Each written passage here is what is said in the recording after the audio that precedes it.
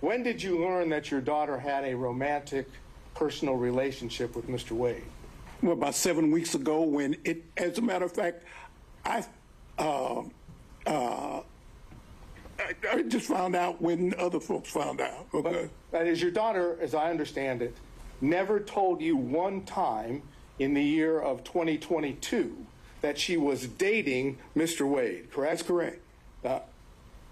And until recently, you didn't know from anyone, including your daughter, that she dated Mr. Wade, correct? That's correct. That is, whatever the relationship is between father and daughter, she kept that a secret from you, correct? Correct. That's all I need to know.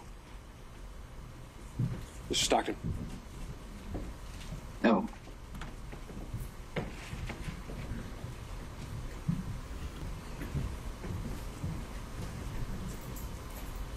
Good morning, Mr. Good morning. Floyd.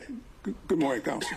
When your daughter moved or left the house that she owned, did she say anything to you about having a large savings of cash?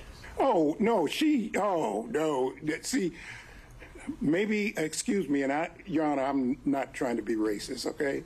But it's a black thing, okay? You know, I was trained, and most black folks, they hide cash or they keep cash. And I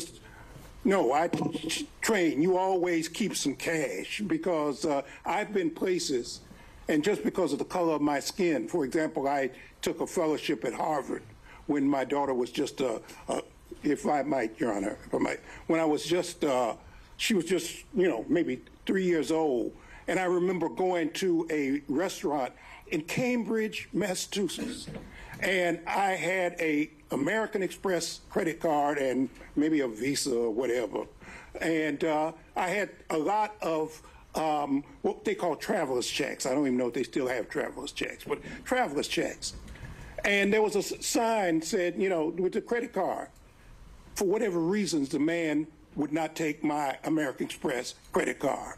So I pulled out my Visa card, and he wouldn't take my Visa card. So then I pulled out my traveler's checks. He said, we don't take checks. Now, these were traveler's checks. This was money. I had a $10 bill. I'll never forget this as long as I live. And he said, the bill for my wife at the time, Fani's mother, Fani, and myself was like $9.95, and I had a $10 bill. That was all that. And I always remember that. But even before that, I've always kept cash, you know, and I've told my daughter, you keep 6 months worth of cash always. For example, I had 3 safes in my house. I put some of my clients' stuff there too, things I didn't want other lawyers to be, I mean, because you're always in a firm, and I knew that there were special conditions, so some of my clients' things I would bring home, put them in the safe. But I've always kept safes, and as a matter of fact, I gave my daughter her first cash box and told her always keep some cash. So is that a yes? Yeah, oh, absolutely. And now to Georgia, you're looking at live pictures right now of a Fulton County courtroom. A judge is hearing testimony to determine if the district attorney spearheading Donald Trump's election racketeering case in Georgia should be disqualified because of an alleged inappropriate relationship with the lead prosecutor there. CNN's Laura Coates is outside the courthouse. You've been watching this the last couple of days. Laura, I feel like we've been on a roller coaster ride. I mean, about 24 hours ago, you and I were talking about this, and it seemed as though Fani Willis might be in some trouble, and then she walked into that courtroom yesterday. I mean, the eyes of the nation were on her. It was fascinating to watch, and then she did a pretty effective job of defending herself. What's happening inside now? What are you seeing? I mean, the adrenaline rush that was yesterday really continued into the courtroom today. Even though she was not there, we have been standing by to see who was going to testify next. We already know that she was not going to be in the courtroom already this morning. They feel that she had already done her due diligence and essentially undermined the case against her to disqualify her. Now it's up to the judge to ultimately decide that issue. But where we are now instead is having her father. I mean, first of all, imagine that.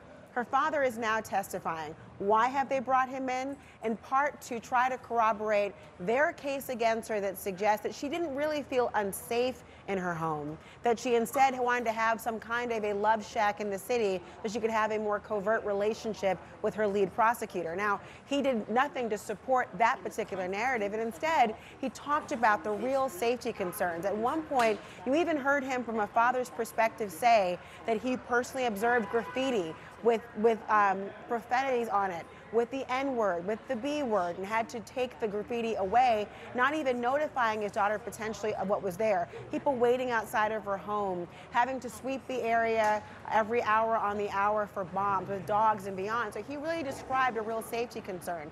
He also described that he himself was unaware of any relationship between Fani Willis and Nathan Wade until, frankly, the rest of the world knew it. Now, they tried to poke holes in that and undermine his credibility, and they were befuddled and incredulous at the thought that he did not know about that. But he reminded them, as a father, that he also did not share his love life with his daughter and vice versa, even naming a person that she was in a relationship with prior to Nathan Wade as who he was more familiar with.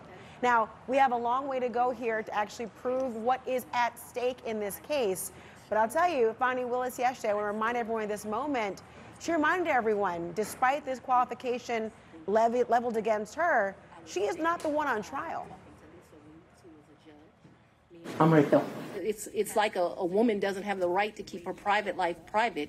And I'm speaking on this because there have been all these intimations. You've been intrusive into people's personal lives. You're confused. You think I'm on trial. These people are on trial for trying to steal an election in 2020. I'm not on trial, no matter how hard you try to put me on trial.